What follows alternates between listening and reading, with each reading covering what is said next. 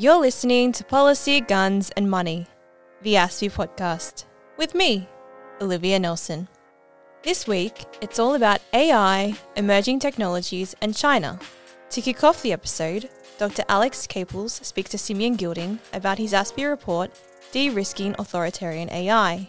They discuss the risks of Chinese AI-enabled technologies, including through data theft, disruption and denial of services, and how nations should approach the regulation of AI.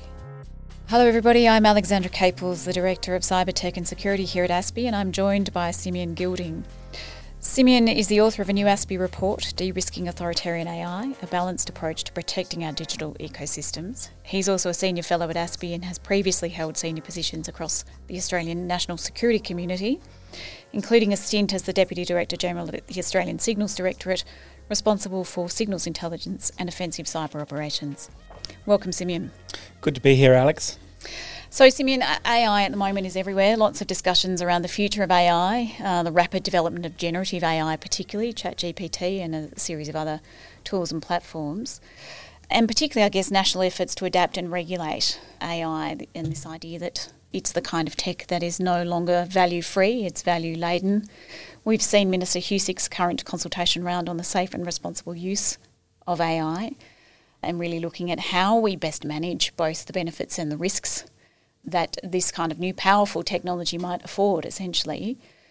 I might start by going back in time a little bit, if that's okay, because I think this sort of leads into the current conversation in ways that are a little bit interesting. You provided advice to the Turnbull government on security concerns with Chinese 5G equipment in our telcos when you were at ASD. And I suppose to say that this report that you've put out now about de-risking authoritarian AI also speaks to some of the risks that might be involved in Chinese equipment and Chinese supply chains associated with AI. Why are you concerned about Chinese technology which uses AI? What's the specific concern about AI in relation to China? Well, as you said, a few years ago I wrote an ASPI piece on making the case for banning Chinese vendors from 5G, supplying 5G to telecommunications networks, and that seemed like a no-brainer at the time, still does. Telecommunications are the digital spines that run down the backbone of democracies. They're strategic points of vulnerability for all our digital ecosystems.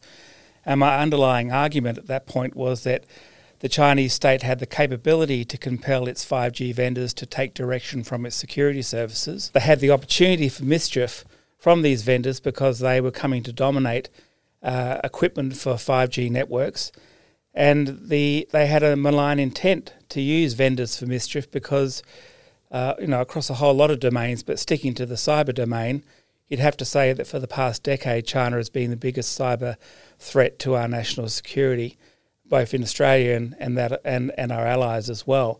So if you use Chinese 5G vendors in your networks, those telcos are one update away from being owned by the Chinese security services, and therefore our societies are wide open. And that's not, I suppose, that's not just your assessment. That actually is a point of fact in the sense that we know that the Chinese legislation around the use of intelligence and perhaps the being able to co-opt Chinese companies into... Yeah, there's a whole raft of legislation which is continually being strengthened. The centrepiece, I guess, is the 2016-17 National Intelligence Law that compels Chinese companies to take direction from the Chinese security services. But there's a whole range of laws, and there are also no less informal but no less coercive measures, such as, company owners disappearing for months and on end, and golden shares held by the Chinese government in these companies, a bunch of measures. So, I think the point to make there really being that ecosystem is quite different than the one that we would be used to seeing in Australia. So that essentially was your view on 5G, and that really got you thinking, I suppose, about other classes of tech and AI. So, I started thinking about, 5G is central, but are there any other kinds of Chinese tech that we need to be worried about? And that got me focusing on AI-enabled technology. It's not the glamorous artificial general intelligence, AGI, that we're being told in a singularity will see that machines take over the world. It's really about the risks we face today, not in the future, but the risks we face today from the more prosaic AI-enabled technologies made in China, things like ship-to-shore cranes, security screening equipment at ports and airports, digital systems that control railways, and just general systems that regulate industrial processes and utilities like electrical grids. And a lot of these legacy technologies are increasingly underpinned by AI because it supercharges these products and services. It makes companies more competitive. And the internet makes AI possible because we can now shift data backwards and forwards across networks, which is, of course, what AI needs. But there's a risk in lots of data going back to base in China where decisions can be made, will be made non-transparently, and that raises a heightened potential for data theft, disruption, and denial of services from these products. And so the capability, opportunity, intent dynamic that applied to 5G equally applies to this class of Chinese AI-enabled products and services. So this isn't Skynet. This is essentially the kind of thing that's here and now, and that's that kind of Gates' law idea, really, of being able to, or suggesting that we always underestimate what technology can do now and overestimate what it can do in the future. We're thinking about generative AI, but actually we need to be thinking about the legacy systems that are already in the throes of being augmented. Yeah.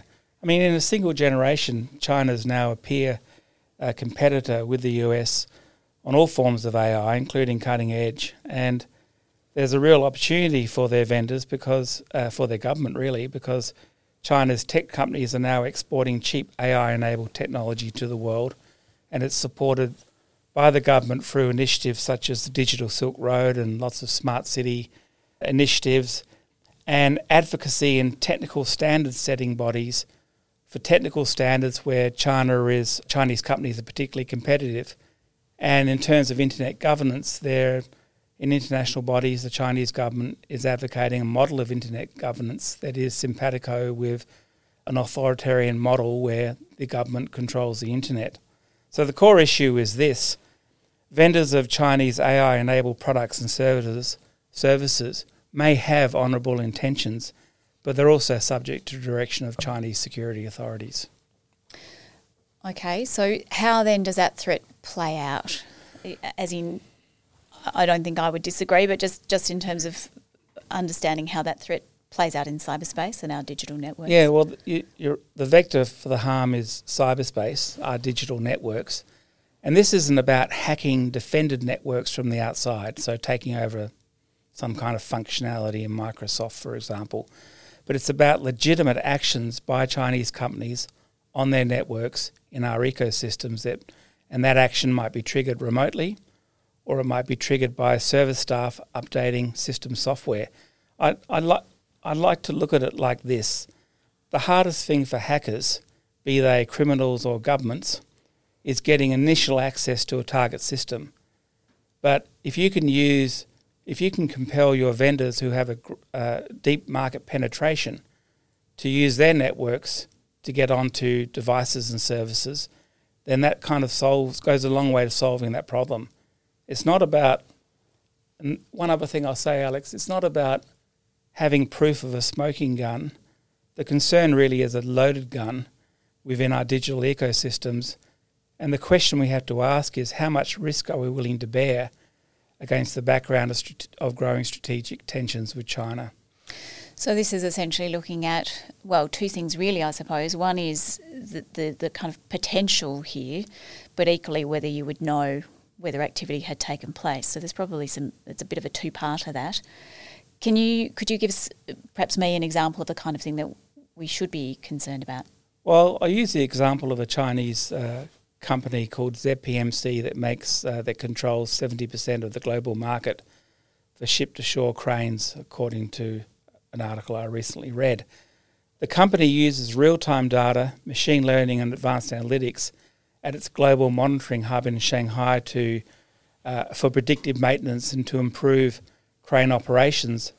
In 2017, the company's then chairman explained that we used to sell hardware and now we're selling software and service. So that's the idea I mentioned before, that a crane used to be a crane. Now a crane is a software device enhanced by AI capabilities. And according to the Wall Street Journal, the cranes reportedly contain sophisticated sensors that can register and track the provenance and destination of containers. And reportedly there's concern in the US that China could capture information about material being shipped in or out of the country to support US military operations abroad. Interesting, and I think really points to this idea that we are now talking about apps. It's all about the app. It's not necessarily about, these things are no longer dumb machines. So if they're not dumb machines, where does that information live? Who has access to that information? Who potentially has control over that information? And again, whether we would know. So how do we approach that though? I think I spoke at the top of this podcast about the struggle that nations and governments are having to really understand how to regulate AI, generative AI being the next kind of level, but even kind of in its current form. How are nations approaching AI regulation? Well, as I went down this rabbit hole, Alex, I noticed that there were two broad kinds of risks from AI. There's the risk to fundamental rights of citizens, and that's things like breaches of privacy, algorithmic bias that discriminates against minorities or women, that sort of thing.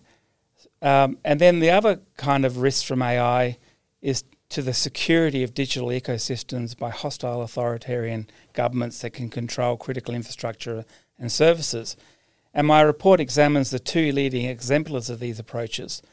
The EU has a draft AI Act, which defines the threats posed by AI in terms of risk to individual rights, ethics and equality.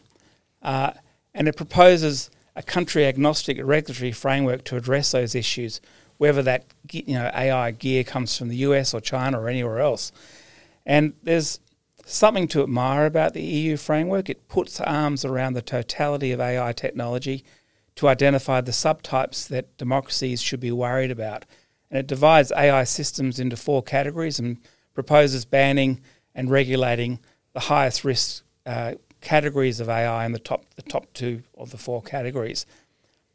That said, in their version of the Act, there's inside baseball, there's 3 versions, one done by the Commission, the bureaucrats, one done by the Council of Ministers, they're the member states, and one version done by the EU Parliament, and they've got to be reconciled. They're hoping to do that by the end of the year.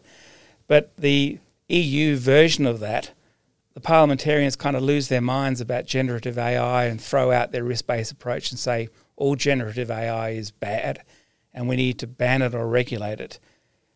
I guess the other thing about the EU Act, where it's going, is that it involves a very ornate compliance burden. It reads like a musical notation system written by people who don't like music. Critics say it deters investment in AI. There are large compliance costs, particularly for small and medium-sized enterprises. It'll slow down digitalisation of the European economy. And I think the big one is that it will lead to a brain drain of AI entrepreneurs who go to jurisdictions where there are fewer hurdles to the development of generative AI. And the Stanford Institute published a paper a short while ago saying that many providers of generative AI, like OpenAI, Google and Meta, don't comply with the European Parliament's proposed requirements. And so that's going to be a big problem for them. Is that something that, while a problem for the EU, could be a boon potentially to those who are taking perhaps more of a risk-based approach? I think so, but it's not good for Europe. I think there's a deeper problem with the AI Act. From my point of view, is designed to protect the fundamental rights of individual citizens, not the digital security of the digital ecosystem as a whole. Democracies need to address both these challenges, but they're different kinds of risks. One's to individuals and one's to the security of the collective. And they require different approaches. The EU's regulation relies on companies caring about reputational damage and stiff financial sanctions, but would a Chinese company under pressure from its security services care about this? They would have no choice but to comply. So they might meet the compliance standards that are very rigorous, but if they come under pressure from another source, then they'll have to comply. That's very much the rights-based approach. That's in keeping with what the EU's been doing with GDPR and other kind of privacy, individually based regulations. I guess the flip side of that is the US, and as ever, Australia probably looks to sit somewhere in the middle. But if you can speak to that other end of the spectrum, that would be fantastic. The Biden administration is taking a much more active interest in EU-type AI concerns, but their main focus and where they put their money has been on countering authoritarian AI-enabled technology from China. And they see China's growing AI capability as an economic and national security threat, but also a threat to democracy and human rights. And so they've been rolling out a wide-ranging suite of measures to retard China's advanced computing, which, as you know, is essential for leading-edge AI, but also to manage the threat of Chinese AI technology already present in the US markets. In March, a strongly bipartisan Restrict Act was introduced into the US Senate, and that proposes to direct the Department of Commerce to identify and mitigate foreign threats to ICT products and services. And whilst the initial focus has been on TikTok, it's very open-ended.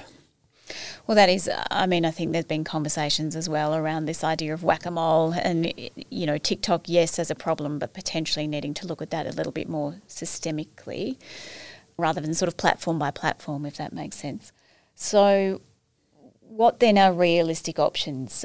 We've heard about decoupling economies or parts of economies. That language seems to have softened over time to de-risking, perhaps as being a more credible and more achievable way forward. What do you think are the options as far as perhaps how we tackle this risk? Going back to what I said about banning 5G equipment from China from our networks, the challenge from Chinese AI-enabled technology is more subtle and complex. 5G was a really easy line to draw in the sand because the costs were bounded.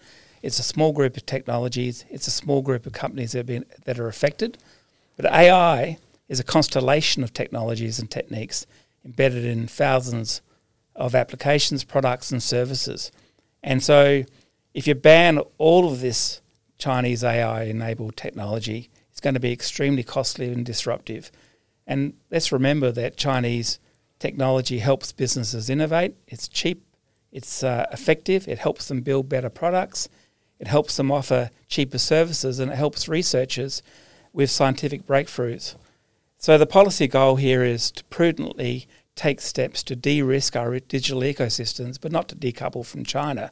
The task is to identify where on the spectrum between national security threat and moral panic each of these products sits, and then pick the fights that matter. And that always is, as ever, the challenge, where your risk thresholds sit. We know that those potentially change over time, and certainly between governments and so on, but equally how you bound this technology, as you say, how you identify what even sits within that bucket.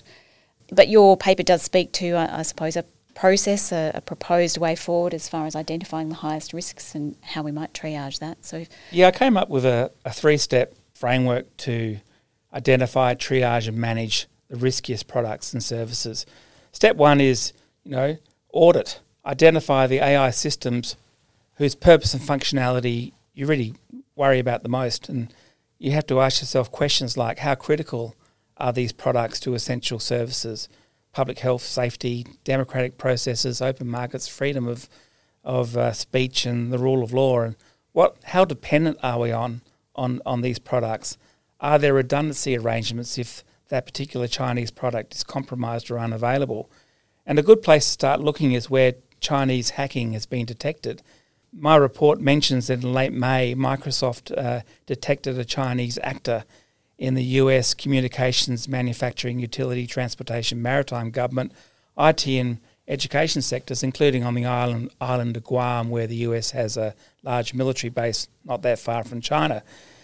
And the New York Times ran a story that US national security officials were hunting for this code inside networks controlling power grids, communication systems and water supplies that feed military bases in the US and globally. And a congressman described this actor, which Microsoft called Volt Typhoon, as a ticking time bomb, and there's a fear that that it might be more widespread than initially believed. So these are areas where China is so interested that it's doing the hard yards of hacking into well-defended networks.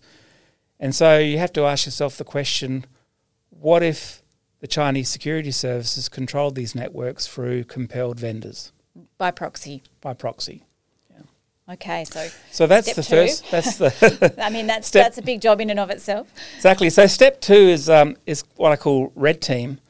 Captain Obvious can identify the risks in sensitive locations, but in other cases the risk is less clear, and for that you need to set a thief to catch a thief. What could a team of specialists do if they owned a system identified in step 1? If, like the Chinese government, they could call up the vendor and say, "Hey, do you mind if we give you this to put in that network of yours?" People who have experience in intelligence operations, who understand how they work, cybersecurity folk, maybe military planning folk, people who are experts in the relevant technology that you're looking at. And this is a real-world test because all intelligence operations cost time and money, and some opportunities are going to be more scalable and effective. So, Chinese-made cameras and drones in sensitive locations, that's concerning. But crippling supply chains through ship-to-shore cranes, that might be really devastating. So the third step, we've got audit, we've got red team, and the third one is regulate. Once you've decided that something is a particular problem, then you need to work out what you're going to do about it. You need to decide how you're going to regulate it, and you could ban it in some parts of a network. You could ban government procurement and use, or you could do a general ban, or you could insist that companies using this technology take technical measures to mitigate. So I mentioned the cranes. In some parts of the US that use their PMC cranes, they use Swiss software. So you don't have that problem. You don't have Chinese software. And you might say, well, you can have that kit in sector A, but in B and C you need to put more trusted vendors, so you have redundancy arrangements.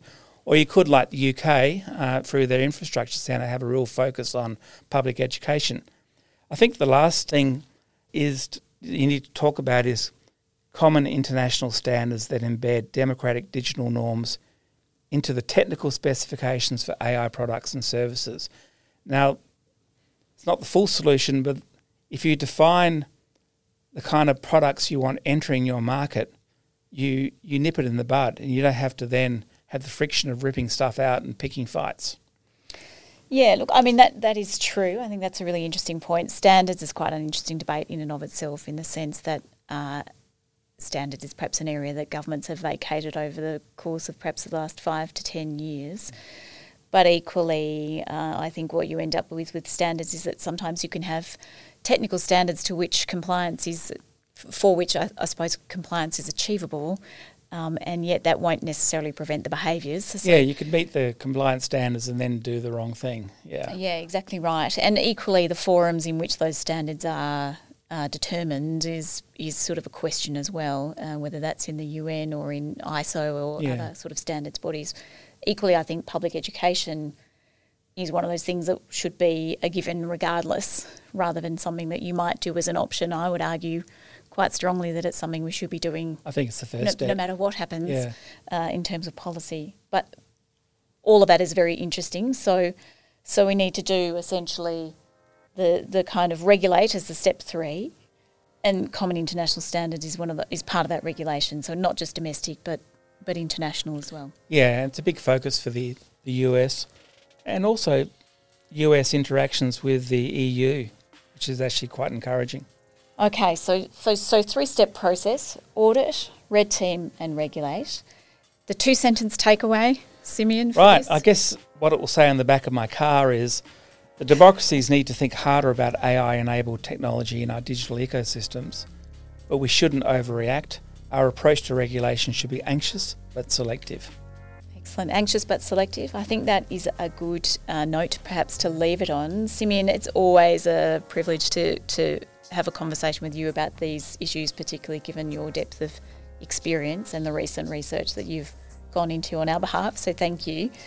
In a later time, I'd love to have you back to talk about generative AI specifically, and perhaps a more in-depth conversation about where that is taking us, because I think that's a fascinating conversation. We'd be all ears. Thank you so much, Alex. Thanks, Simeon. Up next, David Rowe speaks to Dr. Samantha Hoffman and Lily Lee about the metaverse and China.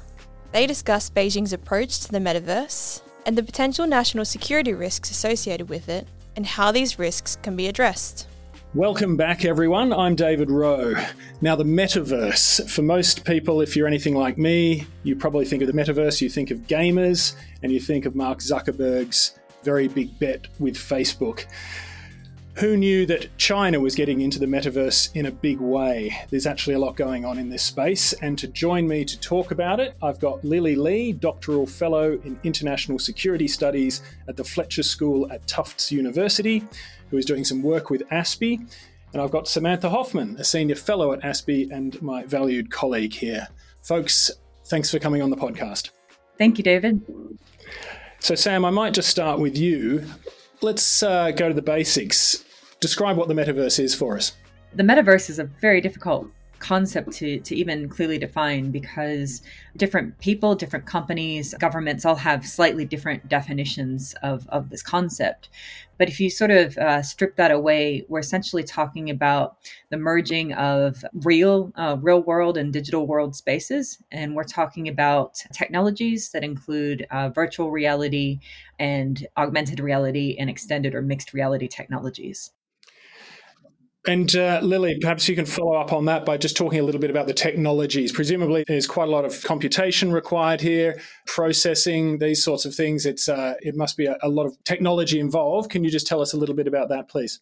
Yeah, so the fundamental technologies that would also support the technology, including immersive AR or VR or mixed reality experiences.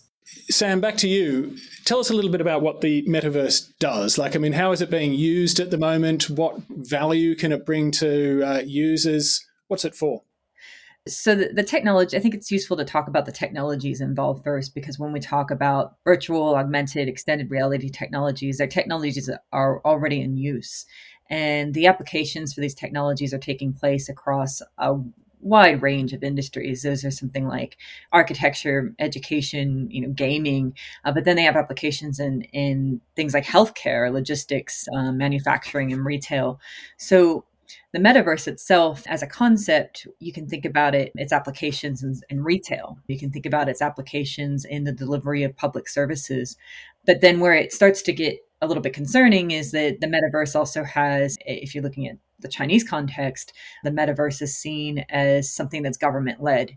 And when you're talking about a concept that's government-led, that carries unique sort of national security implications.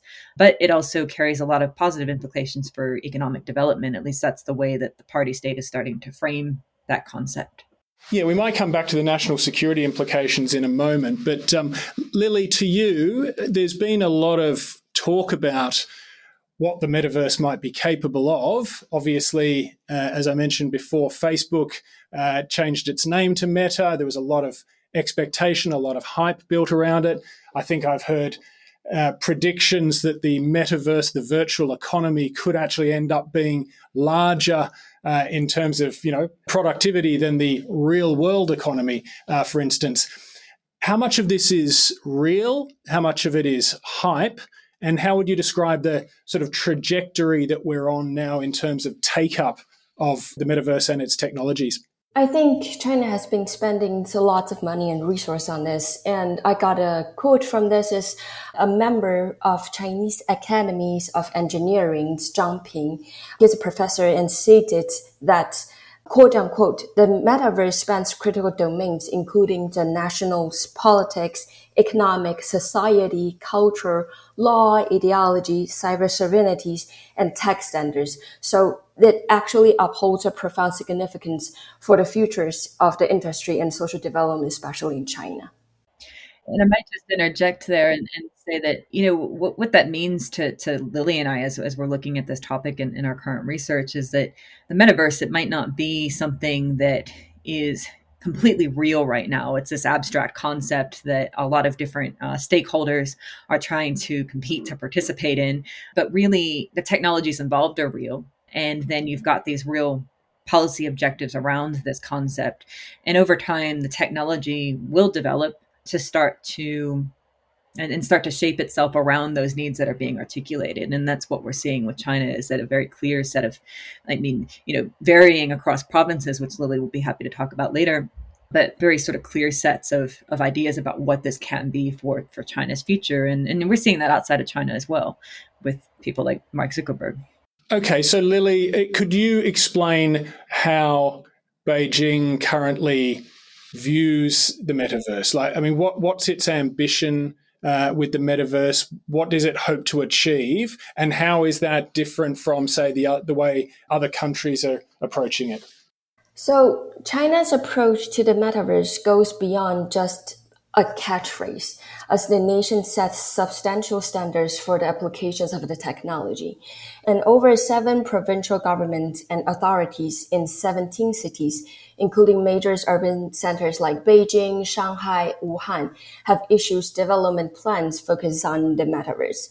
And for example, Shanghai is the first local government to issue policies that incorporate the metaverse. And this is reflected in the release of the 14th five-year plan for the development of the electronic information industry. The plan focuses on enhancing fundamental core technology capabilities within the metaverse and advancing innovative terminals for better interactions, creating systematic virtual content, and exploring various industry applications. Also, the Global Metaverse Conference was held last year in Shanghai too. And during the conference, the integrations of the metaverse and the urban development was emphasized. Another example would be the Beijing municipal government, which released its 2 years Metaverse Innovation and Development Plan 2022 to 2024. The initiative asks all the districts to follow the Web3 Innovation Plan and aim at propelling metaverse-related industry and positions Beijing as a model city in the digital economic landscape. And another examples would be the new first-tier cities such as Wuhan also plan to provide subsidiaries up to 2 million yen for a metaverse research platform and projects to build over 100 key metaverse enterprise by 2025, as outlined in its implementation plan for promoting innovation development in the metaverse industry in Wuhan. So all this surge of local governments into metaverse aligned with the national push to promote the technological innovation and digital economic. The party central committee and the state council attach great importance to develop the virtual reality industry.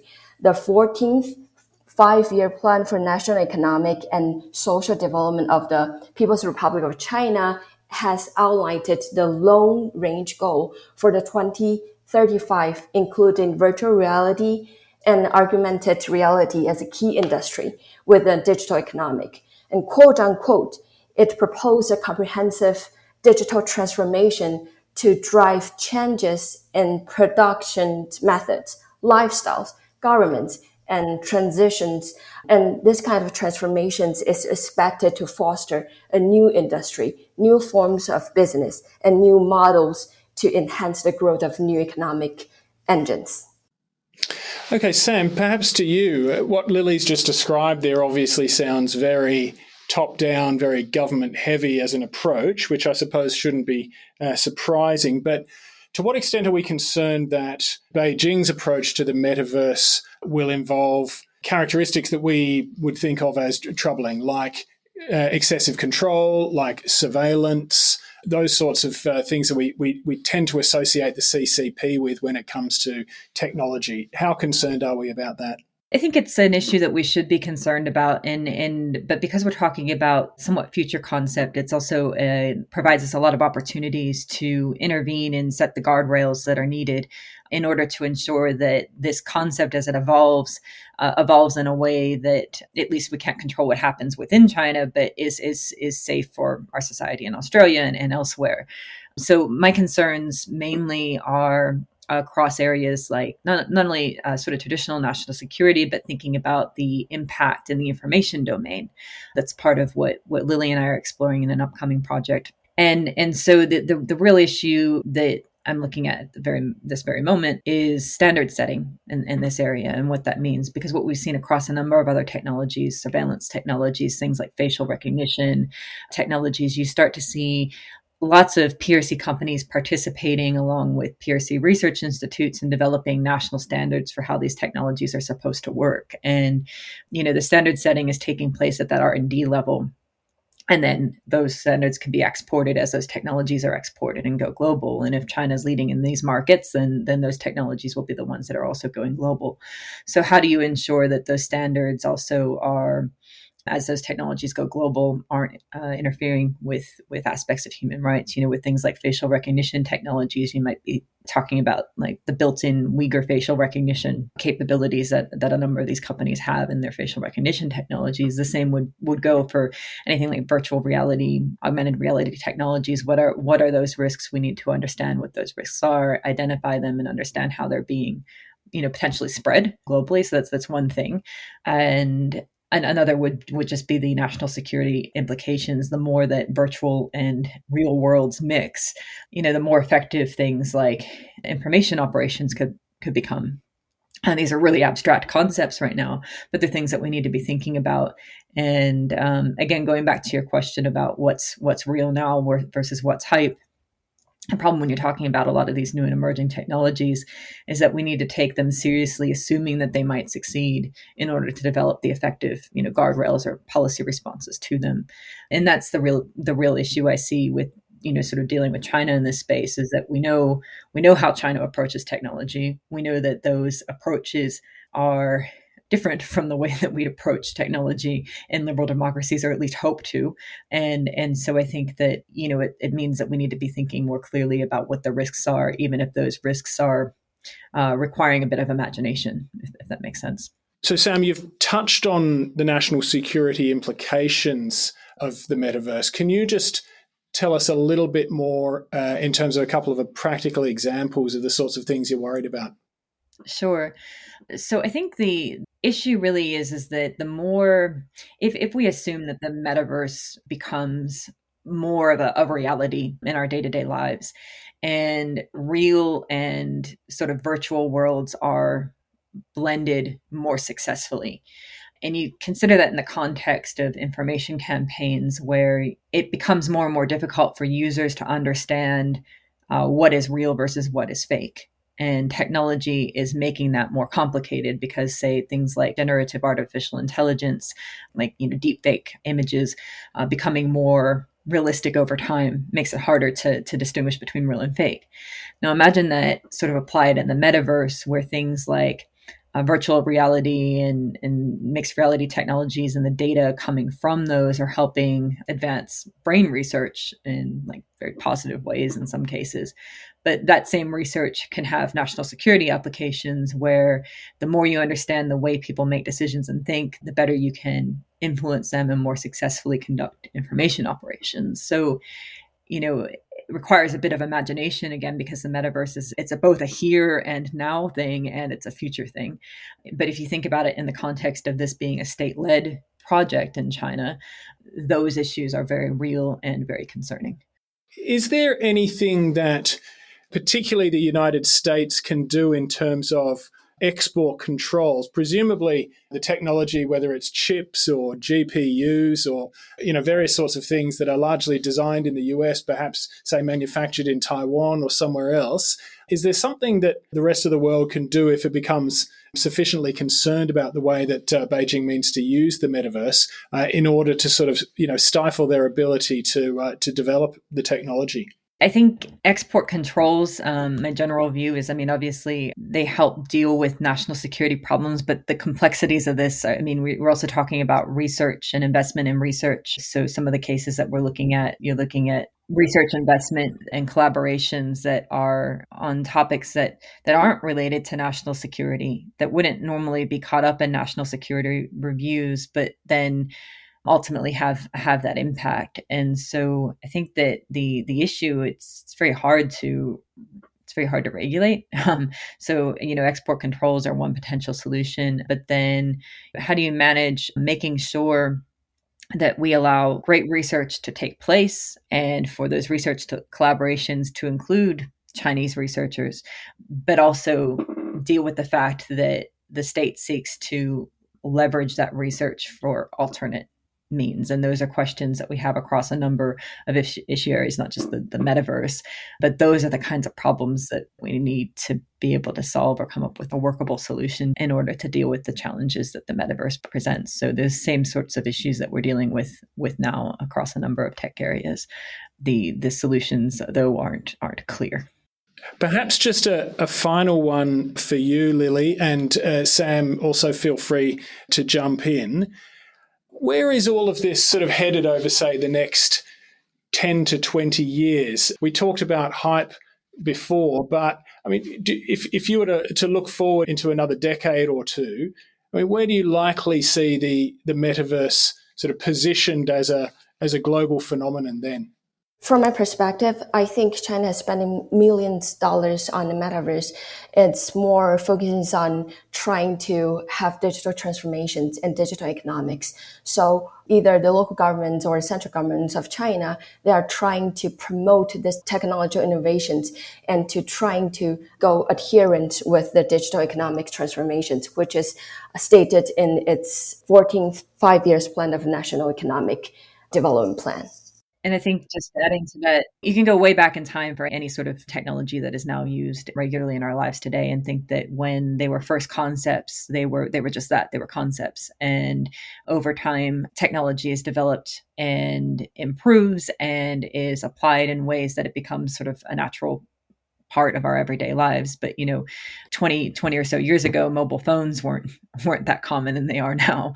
So it's just one of these things that I think we look at it and we see, well, it's a future concept. It may not be a thing that becomes much, but if you look at the way that tech has evolved, well, it's on an upward trajectory most of the time. And so, with China, I think China is really great at establishing what its strategic need is and what the strategic priority is with particular technologies or types of technologies, and then understanding how the party can both sort of mitigate the risks associated with those and create benefits for itself out of those. And the same was true if you look at things like smart city solutions in China. This is just sort of another iteration of those concepts. It's just the sort of future development of those same concepts. So, I tend to think that in 20 or so years, you'll see a lot of what we're talking about today being somehow, whether it's in the exact form as it's envisioned or not, being somehow a part of everyday life.